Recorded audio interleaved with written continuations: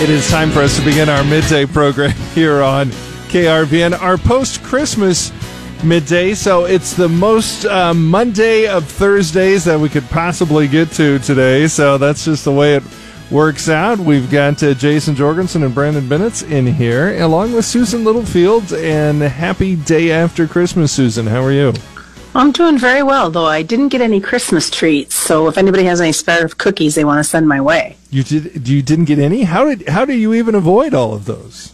It didn't show up at my house. Huh. I'll be darned. Well, you're probably going to get some now, so they're all going to show up in truckloads of them. So you're better off than me.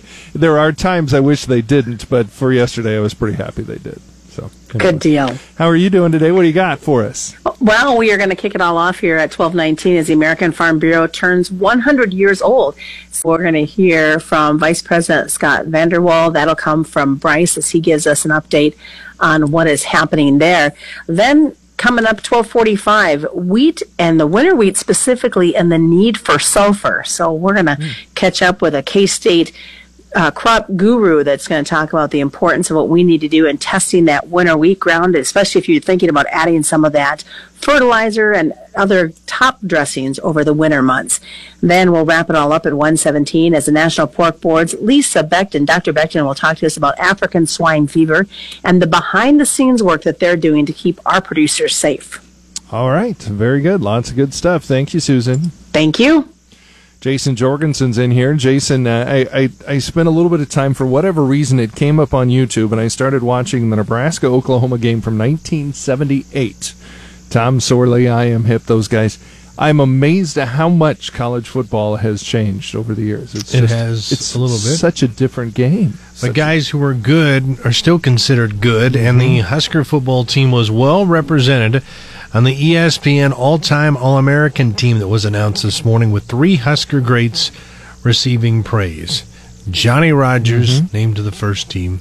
That makes sense. Makes sense. Dean Steinkuhler also was named, along with the great Dave Remington. Well, good that 2 linemen got on there for sure. I just like to say that this kind of shows what happens in this week between holidays. I don't know if myself, you, and Brandon have ever been on midday together at the same time. That's a good point. Yeah, that's a great point. I don't think so either. It's a sports-heavy roundtable today. My goodness. Yeah. Okay. I just thought I'd throw that out. Not that anybody else would notice, but this is a watershed moment in the history of the Rural Radio Network. It's like the presidential State of the Union. I'm not sure we're all allowed to be in the same room at the same time, because if this room goes bye-bye, then there's no one left to run the country. Good point. Designated survivor. That's right. Tyler Cavalli. So, anyway. All right. Thank you, Jason. That'll be interesting to hear about. Brandon, you're in here talking about business. What do you got for us? Well, I am in here talking about business, and they are back to work on Wall Street right now. However, it's Boxing Day. Oh. So, and I don't mean the sport. I mean the former colonies of the many of the British Isles. England, Europe, Hong Kong, Australia all remain closed today, day after Christmas, because of Boxing Day. But in the colonies that revolted a number of years ago, stocks edging higher this morning. U.S. markets reopening after the Christmas holiday. Amazon was the biggest gainer in the S&P 500, climbing almost 2%, and that has to do with all those gift cards that got sent out. Utilities, materials, and industrial stocks are lagging the most. Technology, banks, and companies that rely on consumer spending doing all right. All right. More of that coming up on Midday. Dewey Nelson on the Rural Radio Network. What a rally we've got going in winter wheat futures. Your neighbor, your agronomist, your veterinarian. You know and see her often, trust and respect her. She's a woman doing her part in an industry we're all working to grow, and we think she needs to be recognized. The Rural Radio is kicking off the new year by celebrating all the wonderful women in agriculture, and we need your help. Throughout the month of January, we'll be featuring women involved in agriculture, and we need your nominations. Information on how to nominate your favorite woman in ag can be found at krvn.com. Time for us to take a look at our weather and how it's affecting agriculture for us and around the world. Paul Perkins in here to explain what's happening. And let me just, we've had some nice weather, and it may be time to render unto Caesar a little exactly. bit here, Time to pay that piper, it looks like it. This now, what we didn't talk a lot about this. Was this storm that you're going to be talking about coming up here Was this something that we saw coming, though, pretty good? Yes, and we've been kind of warning people something to watch just a few days true. ago. We did talk about that. And still a lot of uncertainty because we don't know exactly when rain may be mixing or changing to some snow. The better chances of seeing accumulating snow will be in northwestern areas of Nebraska and northwest and north central Nebraska. But then the farther southeast you go, maybe 2 to 5 inches, depending on when that changeover does occur. Because it looks like most of the temperatures are going to be right around freezing. Exactly, yeah. We're going to be in the upper 30s for much of the area tomorrow, and then probably dip into the upper 20s to low 30s for tomorrow night, and just a lot of variables that the Weather Service is having to deal with. That's always a big bugaboo with them. It's always very difficult when you got that rain changing into snow. How much snow will we be seeing? Right. So definitely keep up to date on this weather situation. Better chances of seeing accumulating snow the further northwest you go, lesser chance as you go to the southeast. Okay, very good. Right now, most of us with temperatures in the low and mid-30s. We still have a fair amount of cloud cover in eastern Nebraska, especially along and east of the line from about West Point to York down to Hebron. Also in Kansas, along and southeast of the line from Concordia to about Hill City, Kansas. But once again, those temperatures in the low and mid-30s. Looking at seasonable temperatures today, decreasing cloud cover as high pressure tracks southeast out of the Dakotas. Tonight looks to be one of our coldest nights in several days with the quick cooling from mostly clear skies and light winds. Then the big change on the way for tomorrow with this storm system moving in. Rain possibly mixed with snow and a wintry mix likely by tomorrow afternoon with low pressure that strengthens over southwest Kansas. We'll get a burst of warm air ahead of that low for tomorrow afternoon. That will keep most of the precipitation as rain. There's also a slight chance of some thunderstorms south and east of the Tri-Cities. That rain changing over to freezing rain, sleet, and snow when it turns colder for tomorrow night into Saturday. And due to those big-time variances in time for the change to snow, there will be adjustments in the snow totals probably later today through tomorrow. So keep up to date as the forecast models start to come into better agreement. We'll also see a dry slot move into the area for Saturday morning. That will help to rapidly end the precipitation from southwest to northeast. And some wraparound light snow, though, will remain possible through Sunday. Because of this storm, winter storm watch in effect for tomorrow evening through Saturday night for central and western Nebraska, much of north central and northwest Kansas and northeast Colorado. Once again, this is tomorrow evening through Saturday night. In Nebraska, the watch along and west of a line from O'Neill to Aurora and Franklin. Kansas, the watch along and west of a line from Phillipsburg to Hill City and Leota. Rain tomorrow afternoon, changing to that wintry mix tomorrow night into Saturday. Expected amounts of snow and ice, once again, very preliminary right now. And due to those variances, we could see some updates later today and tomorrow. Currently, most areas in the watch expected to see about 2 to 5 inches of snow. If you're along and west of the line from O'Neill to North Platte, 6 to 8 inches of snow is possible. Winds can gust as high as 35 to 45 and make travel difficult with low visibilities. We do have that current snowfall forecast map on our KRVN Facebook page.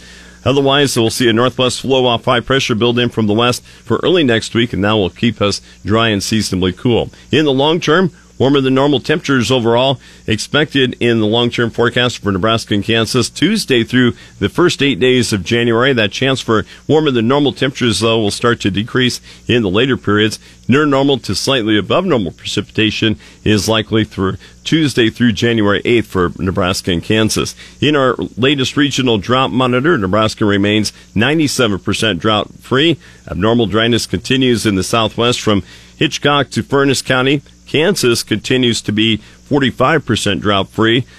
Abnormal dryness to moderate drought remains over western Kansas and south of I-70 in central Kansas. Severe drought found in much of the southwest part of Kansas and also around McPherson, Hutchinson, and Newton. Extreme drought remains from Garden City to the southwest corner. Key weather factors impacting the markets include a large storm brewing for the central United States and dry conditions forming in southern Brazil. The Midwest will be stormy this weekend with moderate to heavy rain and some snow. That storm causing disruptions to any late harvest in northwestern areas of the Midwest. Eastern areas of the northern plains expect some moderate to heavy snow this weekend.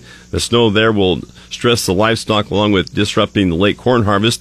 The southern plains, moderate to heavy moisture from the storm, very welcome to benefit the winter wheat. Across southern Brazil, hot and dry weather will dry out the soils and cause some stress to crops some this week.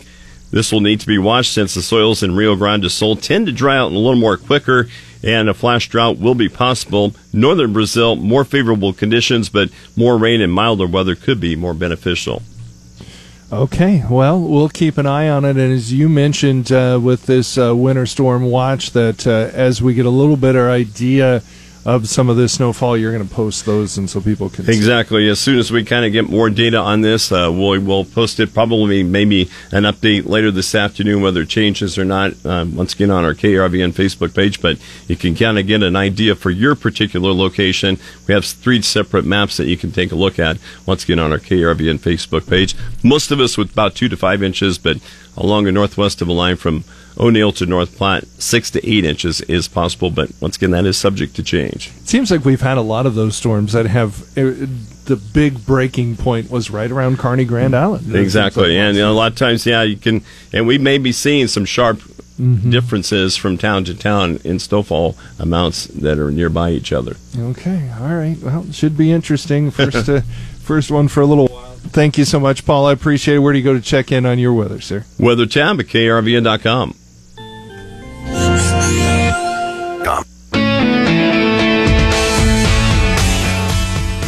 Celebrating 100 years as an organization. Good afternoon to you on the Rural Radio Network. I'm Bryce Duskett reporting. The American Farm Bureau Federation has turned 100 years old. Scott Vanderwall is from South Dakota and serves as the organization's vice president. It's going to be a lot of fun at this convention, celebrating the last 100 years since Farm Bureau was created in 1919. And back then, they recognized the need for amplifying and multiplying our voices, and we've really done that over the years to the point where we are today. And then the other part of the centennial celebration is to look forward for the next 100 years, and what's it going to take for us to continue to represent agriculture and be relevant going forward. When we think about the changes we've seen the last 20, 30 years, where are we going to be 30 or 50 years from now, and where do we fit into that, representing farmers and ranchers' interests and making sure that not only our country but the world gets fed. Certainly things have changed over the last 100 years, but it sounds like things still the same. It's important that the American Farm Bureau represents farmers and ranchers across the United States. It is really interesting when you think about, when you look back in history, like if you look at old farm magazines from the 40s, they were talking about the same issues we are today. And so that bedrock issue about being the voice for American agriculture and talking about profitability and representing our interests with people that don't necessarily understand agriculture, that's all the same. And then when you look at technology and all the different things that we have that we're dealing with that enable us to do a better job and produce more while we're using the same or less resources is really what we have to focus on going forward. Talking about some of the policy, I think from our perspective at least, in Nebraska, a lot of times we'll see Farm Bureau at events such as signing the Farm Bill. There's a lot of legwork that happens, I'm sure, in meetings that you all are part of. Help us understand how you are that voice, particularly on policy issues, and how you have that conversation and have a seat at the table. Yeah, we've got a great staff in Washington, D.C., and in all the states individually that work with their legislatures. But in D.C., we've got people that are involved in these meetings all the time and very well-respected lobbyists that are involved in the discussions. So in the interest of a farm bill, like you mentioned, that's going through the process and being put together. We try to have our policy in place before that and anticipate the changes that are coming. And then our lobbyists go up and they're very involved in all the committee meetings and the discussions that go on with the principles behind that bill to make sure that our interests get put into that. And then as we go along, we'll try to change anything we don't agree with or support the things that we do. What makes you excited as you continue to be a leader in the American Farm Bureau Federation? Well, the future of agriculture has to be great, and by nature, farmers and ranchers are optimistic. Sure, we've had a really tough year, especially up in the upper Midwest, all of the Corn Belt, basically.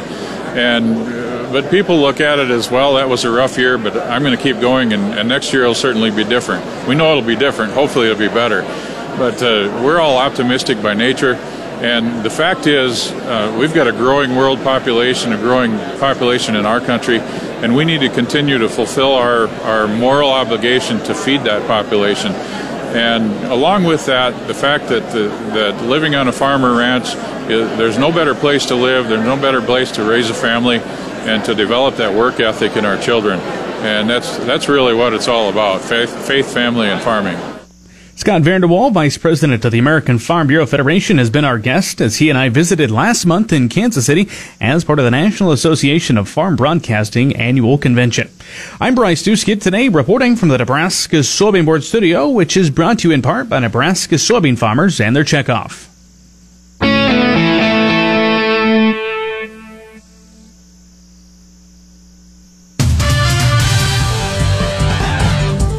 Time for us to take a look at our sports, and Jason Jorgensen in here. You know, it seems like a lot of different sports have been doing this. Of course, the NFL has been counting down their top 100 players of all time, and ESPN's kind of jumped into that with college football, too. Yeah, they have, and the Huskers are well represented. They are represented on the ESPN's all-time All-American team, which was announced this morning. No surprising here, Johnny Rodgers, the 1972 Heisman Trophy winner, was named to the first team as an all-purpose standout. Center Dave Remington at guard Dean Steinkuhler, a pair of Outland and Lombardi winning offensive linemen from the 1980s, comprised 2 of the 5 spots in the second team offensive line. And I don't know, watching the Fumblerooski from the Orange Bowl that year never gets old. Oh man, that's right. Dean Steinkuhler rolling off the left side there. I remember watching that game as a 10-year-old, and everybody is just, you know, their place. Well, what? Where'd the ball? No, he got it in there. Those are good times. You know, and the great thing about these kinds of lists is it upsets people. It makes them mad. But it certainly gets conversation going, which is fun. That's true. And the all-time team was part of ESPN's year-long celebration of the 150th anniversary of college football. Speaking of college football, 4th-ranked Oklahoma is back on the national stage. The Sooners are making their 3rd straight college football playoff appearance. Of course, they'll be tested on Saturday when they take on LSU in the semifinals of the playoffs. And head coach Lincoln Riley says the extra prep time for a team like the Tigers has been a plus. Well, he has said that. He did. I've heard him say stuff like that. Cat's got his tongue on that one, some technical issues, but those should be some interesting games. Oh, yeah. I really think I still feel like Ohio State may be the best team in that group, but boy, the way LSU's played, who knows? And you have to wonder if there will be the Heisman jinx for Mr. Right. Burrows. Sometimes that plays into it. Couple of bowl games today. Miami at 6-6 is hoping to finish the season with a winning record, as they'll be in the Independence Bowl that starts at 3 against Louisiana Tech. Louisiana Tech, they are 9-3. I'll have to admit, I'm not real excited tonight about the Quick Lane Bowl. I might miss that one. A gritty matchup between Pittsburgh and Eastern Michigan. Regional audience only there. Yeah, the Panthers are 0-4 in bowls under Coach Pat Narizzi, and the Eagles have lost all 3 of their bowls as a Division I football program. So you know what that means. Something's got to give. Something's got to give tonight at the Quick Lane Bowl. That is a look at sports. For more, find it anytime at krvn.com. All right, we'll see how it works out. Thank you, Jason.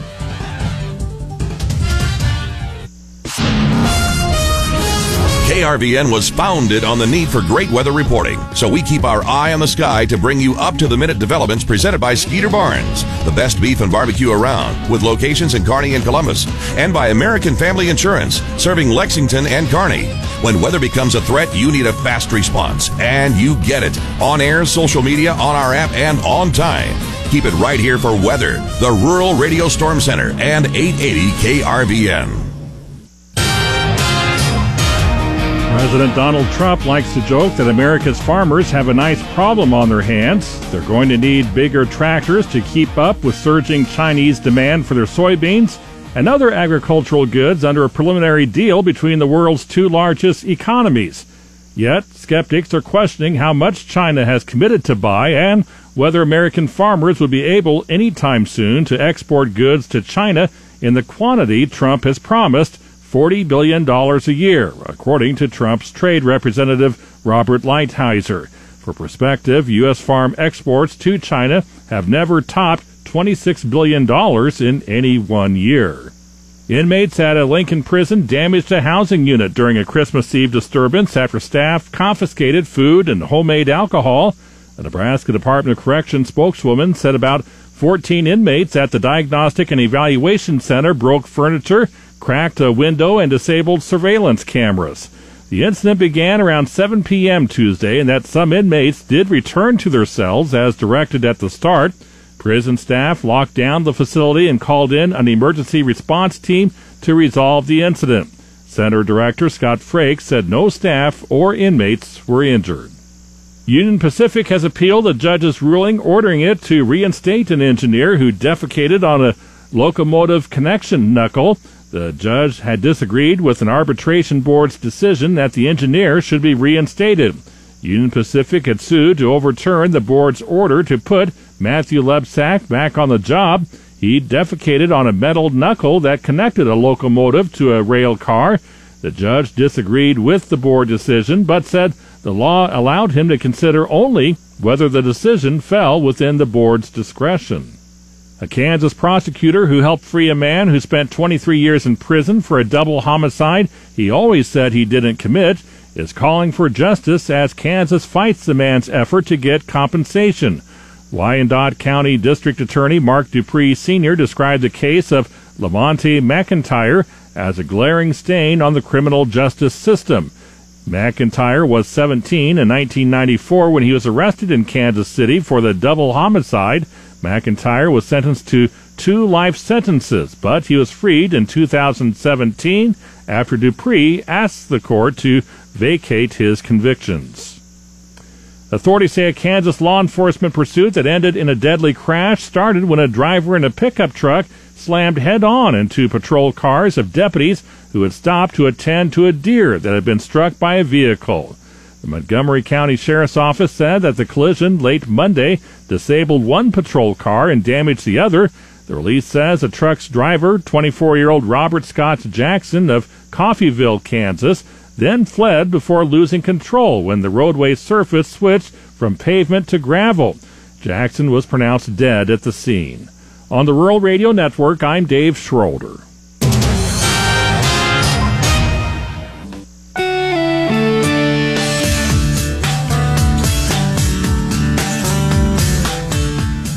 Learning more about sulfur and agriculture. Good afternoon. I'm Susan Littlefield on the Rural Radio Network. As your winter wheat growers make your top dress fertilizer plans for your stands, you might want to think about going beyond just nitrogen. That's according to a K-State crop nutrient specialist. Sulfur deficiencies in wheat are turning up more and more, and that can be addressed as part of the top dressing application. Duravar Ruiz-Diaz points out that distinguishing between a nitrogen shortage and a sulfur shortage is important. Many of the reasons why sometimes we don't think about sulfur very much is because in many cases can be confused with nitrogen. If we're thinking about, for example, the deficiency symptoms, some of the symptoms could be similar, and sulfur is a nutrient that can be deficient in many of our production systems today. Is something that we need to pay attention to and try to identify and make sure we're really talking about either a nitrogen deficiency or a sulfur deficiency in some of those fields that we are seeing with stunted yellow characteristics. And the wheat plants themselves as to whether they're sulfur deficient. In the case of sulfur, the deficiency in the field tends to be more variable. We tend to see the yellowing happening in side slopes area where we do have some erosion happening. And again, those are very typical of sulfur deficiency that we can immediately identify. The other thing too is at the plant level is that the yellowing that we see tends to be obviously in the younger leaves. We're talking about an immobile nutrient in the plant. It is a mobile nutrient in the soil, but it is immobile in the plant, which means if you see deficiency symptoms, that yellowing will tend to be mostly in the younger leaves, as opposed to nitrogen, which is typically happening in the older leaves, is we tend to see more of the yellowing. So where are we seeing that yellowing? Those are key differences compared to nitrogen. But Ruiz-Diaz still strongly recommends taking a sulfur soil test to confirm that deficiency. We really need to have a profile, or at least as deep as we can get for some fields in terms of getting the full profile of that sulfur level. And again, this is because it's a mobile nutrient in the soil. And we need to have, again, ideally a 24-inch sampling depth. If not, again, at least 12, 18 inches, something, whatever is possible, basically, in that specific soil. So that's something to keep in mind. Of course, if we are collecting that profile sample, we can also analyze for nitrogen and chloride. Those are other two nutrients that are going to be mobile in the soil and that can be analyzed essentially at the same time when we are running sulfur tests. Now, as for the actual sulfur fertilizer source to use on dormant wheat, he does offer some important guidelines. We do have some sources that are going to be more slow release, if you will, and then we have options that are going to be immediately available. And again, in the case of top dressing wheat, we want to make sure and apply something that's going to be immediately available. And so we do have basically two main groups. We do have dry sources, and we have liquid fertilizer sources for sulfur. Typically, the liquid sources are basically all immediately available. That will typically tends to be ammonium thiosulfate. Potassium thiosulfate is another source, and this can be basically mixed with UAN, top dressing time, and is again immediately available to the crop. In addition to the liquid sulfur products, certain dry top dressing fertilizers can be applied to correct your sulfur deficiencies in the winter wheat. Here we have a little bit more of a mix of options. Some that are becoming quite popular in some parts of the state are the NPNS dry fertilizers that essentially provide primarily phosphate, but also including some sulfur in the formulation. Many producers are using some of these sources primarily to provide phosphorus to winter wheat, and they may already apply enough sulfur in that kind of situation. So this is something also to keep in mind. Those that are using that type of formulation, if they are applying phosphorus with the seed, and if the fertilizer source already included some sulfur, maybe they already took care of that need at that point. And yet another option could cover both the sulfur and the nitrogen needs as a standalone application. Of course, we do have other options like ammonium sulfate. Of course, with these, we have a fair amount of nitrogen as well, so it could be a good nitrogen source. It's soluble in water, so it's going to be immediately available as well to the crop. So again, ammonium sulfate is dry ammonium sulfate is a good alternative for immediately available sulfur. And then typically the lower price and higher formulation option is going to be elemental sulfur. The key point with this is, of course, that we're going to need some time for this elemental sulfur to oxidize and basically become available to the crop. We just have to keep in mind, if we need an immediately available source, elemental sulfur may not be the best choice at this point. As we're finding out in Kansas, quite a few of the lands could benefit from the top dressing application of sulfur this winter. Wheat growers should first, though, confirm the need for sulfur with a specific soil test and then consider the product options carefully, as explained by K-State crop nutrient specialist Dorival Ruiz-Diaz. And recent reports continue to talk about the dryness seen in many of the Kansas winter wheat growing areas. And Kansas producers attend the Kansas Commodity Classic. That comes up on Friday, January 24th. It's the annual convention of Kansas top crops. That's corn, wheat, grain, sorghum, and soybeans. And it's set to take place at the K-State Alumni Center in Manhattan, Kansas. Due to some great donations, it is free for Kansas producers to attend. I'm Susan Littlefield on the Rural Radio Network.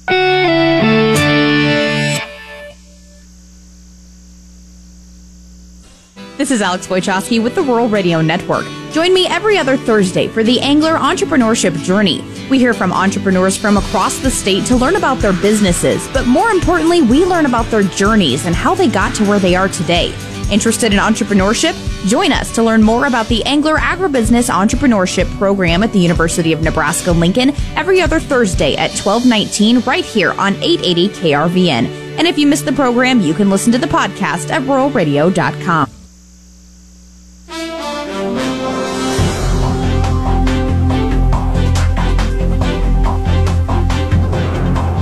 It is time for us to take a look at our midday business reports, and we always try to take a look at some of the overseas markets and see what's going on there, or at least what went on in the overnights, and that's a little bit difficult to say right now. Is Shanghai, Nikkei, Hang Seng, the DAX, and the FTSE all closed today because of Boxing Day, so their markets are closed here and in Mexico and in South America. They're about the only ones that are open right now, and all of them are doing pretty well. The Dow Jones Industrial Average is up 55, the NASDAQ is up 58, and the S&P is up 11. The 10-year yield is down almost 2 full percentage points right now.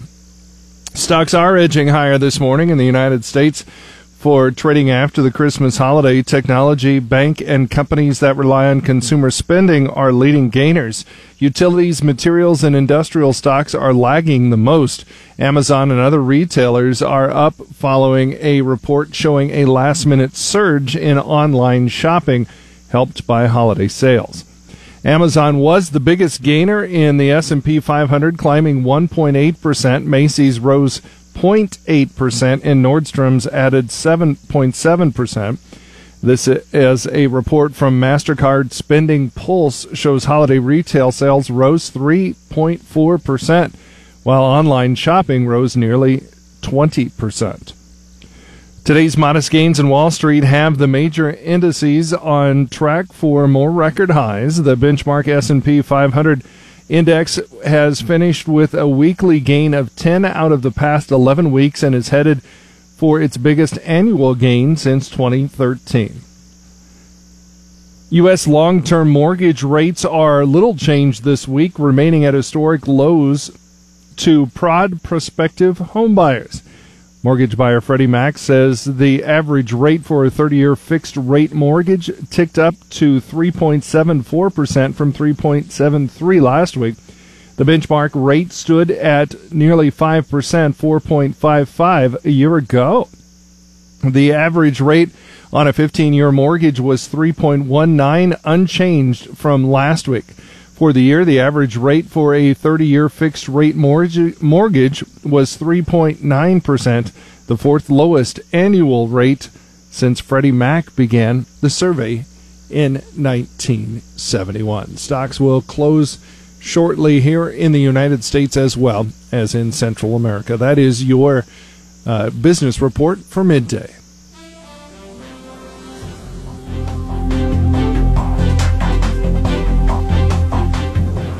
In today's fast-paced world of agriculture, producers need accurate market information they can trust. Sometimes you just want to know the whys of the day's markets. And our program, the Fontenelle Final Bell, gives you the chance to ask the marketing experts. I'm Susan Littlefield with the Rural Radio Network. Join us for the Fontenelle Final Bell, Monday through Friday, as we dig deeper into the factors that shape the day's market activity. The Fontenelle Final Bell, weekdays at 2:17, right here on Rural Radio 880 KRVN. Learning more about the behind-the-scenes work of African swine fever. Good afternoon. I'm Susan Littlefield on the Rural Radio Network. We know our pork producers are very diligent in keeping their herds safe. But as we know, African swine fever and the issues it could bring continue to loom in the background for pork producers. Well, there's a lot of behind-the-scenes work that is being done to help to protect our herds. Dr. Lisa Beckton is Director of Swine Health Information and Research, part of the National Pork Board. She and I sat down recently in Kansas City to talk about the work being done. Yeah, that's right. And this has been a high top priority for our producers, especially since last year when we first saw it, be identified in China and then spread across the country and now into other Asian countries. And so we're really focusing our efforts on what do we do to keep it out. But we're also focusing efforts on how do we be prepared in the event it gets here. The really fun part, if anything can be fun, is that this is such a collaborative effort. So it's drawn all of our industry organizations together, from USDA to our state veterinarians, our state pork associations, American Association of Swine Vets, National Pork Producers Council, the Swine Health Information Center. All of us are working together towards that one goal of preventing the incursion of ASF into the U.S. And Lisa, what I think is so great is that collaboration that's there. I mean, there's no borders. You guys are working for a good common cause. And I think there's so many different hands in the pot with different education levels that bring different insights. And you're right. And I think that's the beauty of all of us working together. We each work to our different strengths and our resources. And so, it helps us fill out the whole picture of disease control, management, and eradication. And we need that because ASF is bigger an issue than any one of us organizations could ever hope to deal with. So let's go down to the producer level. They have biosecurity that is amazing already because that is their livelihood. What things should they be stepping up? We've got a lot of things outlined in our Secure Pork Supply Plan, and that will look at what we call an enhanced biosecurity, and that looks at almost like, biosecurity on steroids times 2. Just different things as far as locking down how they move vehicles in and out of the farm, cleaning trailers. But other components are incorporated, like how we deal with feed and ingredients. Because unfortunately, a lot of things that we put into our feeds for minerals, for vitamins, have to come from overseas. And so how we handle those products, how they're being manufactured, do we need to keep them in storage for a period of time before we use them? All of those things we're looking into and suggesting that producers look at that by their individual organizations and see what do they do. So that really brings in more communication. It sure does. And we do have at pork.org/FAD kind of a checklist or an algorithm that producers can use when they're talking to feed mill suppliers and find out, how are things being manufactured and produced. And so to help give them guidelines and talking points. And we've also paired up with the American Feed Industry Association because they've got a really good thing on supplier biosecurity guidelines. So again, it's not even just live animal, it's a lot of our soybean associations, corn, feed, so everybody's working together to keep us free of disease. What type of education are you guys doing or are working on doing with our state departments of agriculture? We've had a really good relationship because our state veterinarians are so key to any kind of disease mitigation. And so we've been working with them on secure pork supply plans, but also letting them know about our educational materials for fairs, for producers, for biosecurity, so that way they don't have to reinvent the wheel and spend money on those items where we can assist with them. Those comments with Dr. Lisa Beckton. I'm Susan Littlefield, the Rural Radio Network. Clay Patton on the Rural Radio Network, joined with John Payne, Senior Marketing Analyst with Daniels Ag Marketing in Chicago and publisher of the newsletter This Week in Grain. And John, day after Christmas, low volume trade overall, but a positive day to see it close in the green, especially those wheat markets. Oh yeah, wheat being up a dime, I think that's the stage for the market to jump here. We get into 2020. I think right now the selling just doesn't need to exist in the wheat market like it does in the corn and the beans. Folks want to sell product here. This is the end of the year. Spoke to a number of people, meeting tax advisors today, so I'm sure there's reasons that the market hasn't run similarly in the feed grain market on the corn side, but I do think that'll come here. I think the tough decision will be what do you do up here at $4? Be ready. I think, I'm not saying it'll go there tomorrow, but I would imagine the next 2 weeks, probably ahead of the USDA report, we get a move up there, and that has been the sell point. If you go back a few years, really any run up on the front month contracts to $4 outside of a summer month has been a sell, so we'll see if it'll hold this time. Going forward, really, we need to get into January. We'll have USDA report, hopefully a U.S.-China signing ceremony. What are the things that could negatively affect this market going forward? Good South American production. Those would be the one that I think would kind of bring the markets to its knees again. But if we're getting demand that's essentially mandated by these trade deals, I don't know if that's going to matter as much. I think maybe in the soybean side it does, just given that that's what's likely to happen here. You'll see spreads develop between the Brazilian and the Brazilian crop and the U.S. crop. I look for that more likely to happen in a market like soybeans. And given the wheat rallies we've seen, I'm not sure corn will break that much, even if the optimism is there. But the short term would be the soybean market, at least on weakness, given that the early Brazilian soybean crop will be ready here shortly. So we get some harvest pressure there. But again, if China's buying products from us, I don't know if the seasonals will care as much. In those emergent currencies, is there anything really standing out to you coming into the end of 2019 to be aware of going into 2020?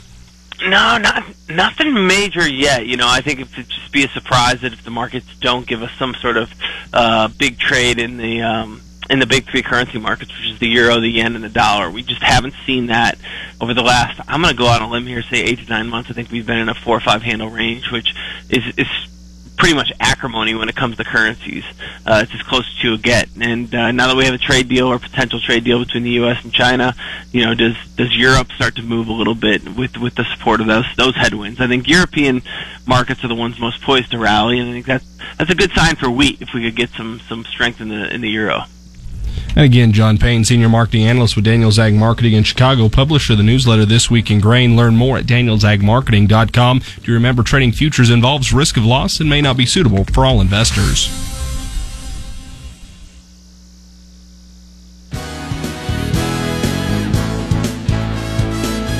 That'll do it for our midday program for today. If you'd like to hear today's program in its entirety, go to podcasts on KRVN, sponsored by Devaney Motors. Howdy, folks. This is Rick from Devaney Chrysler, Jeep, Dodge, Ram, and McCook.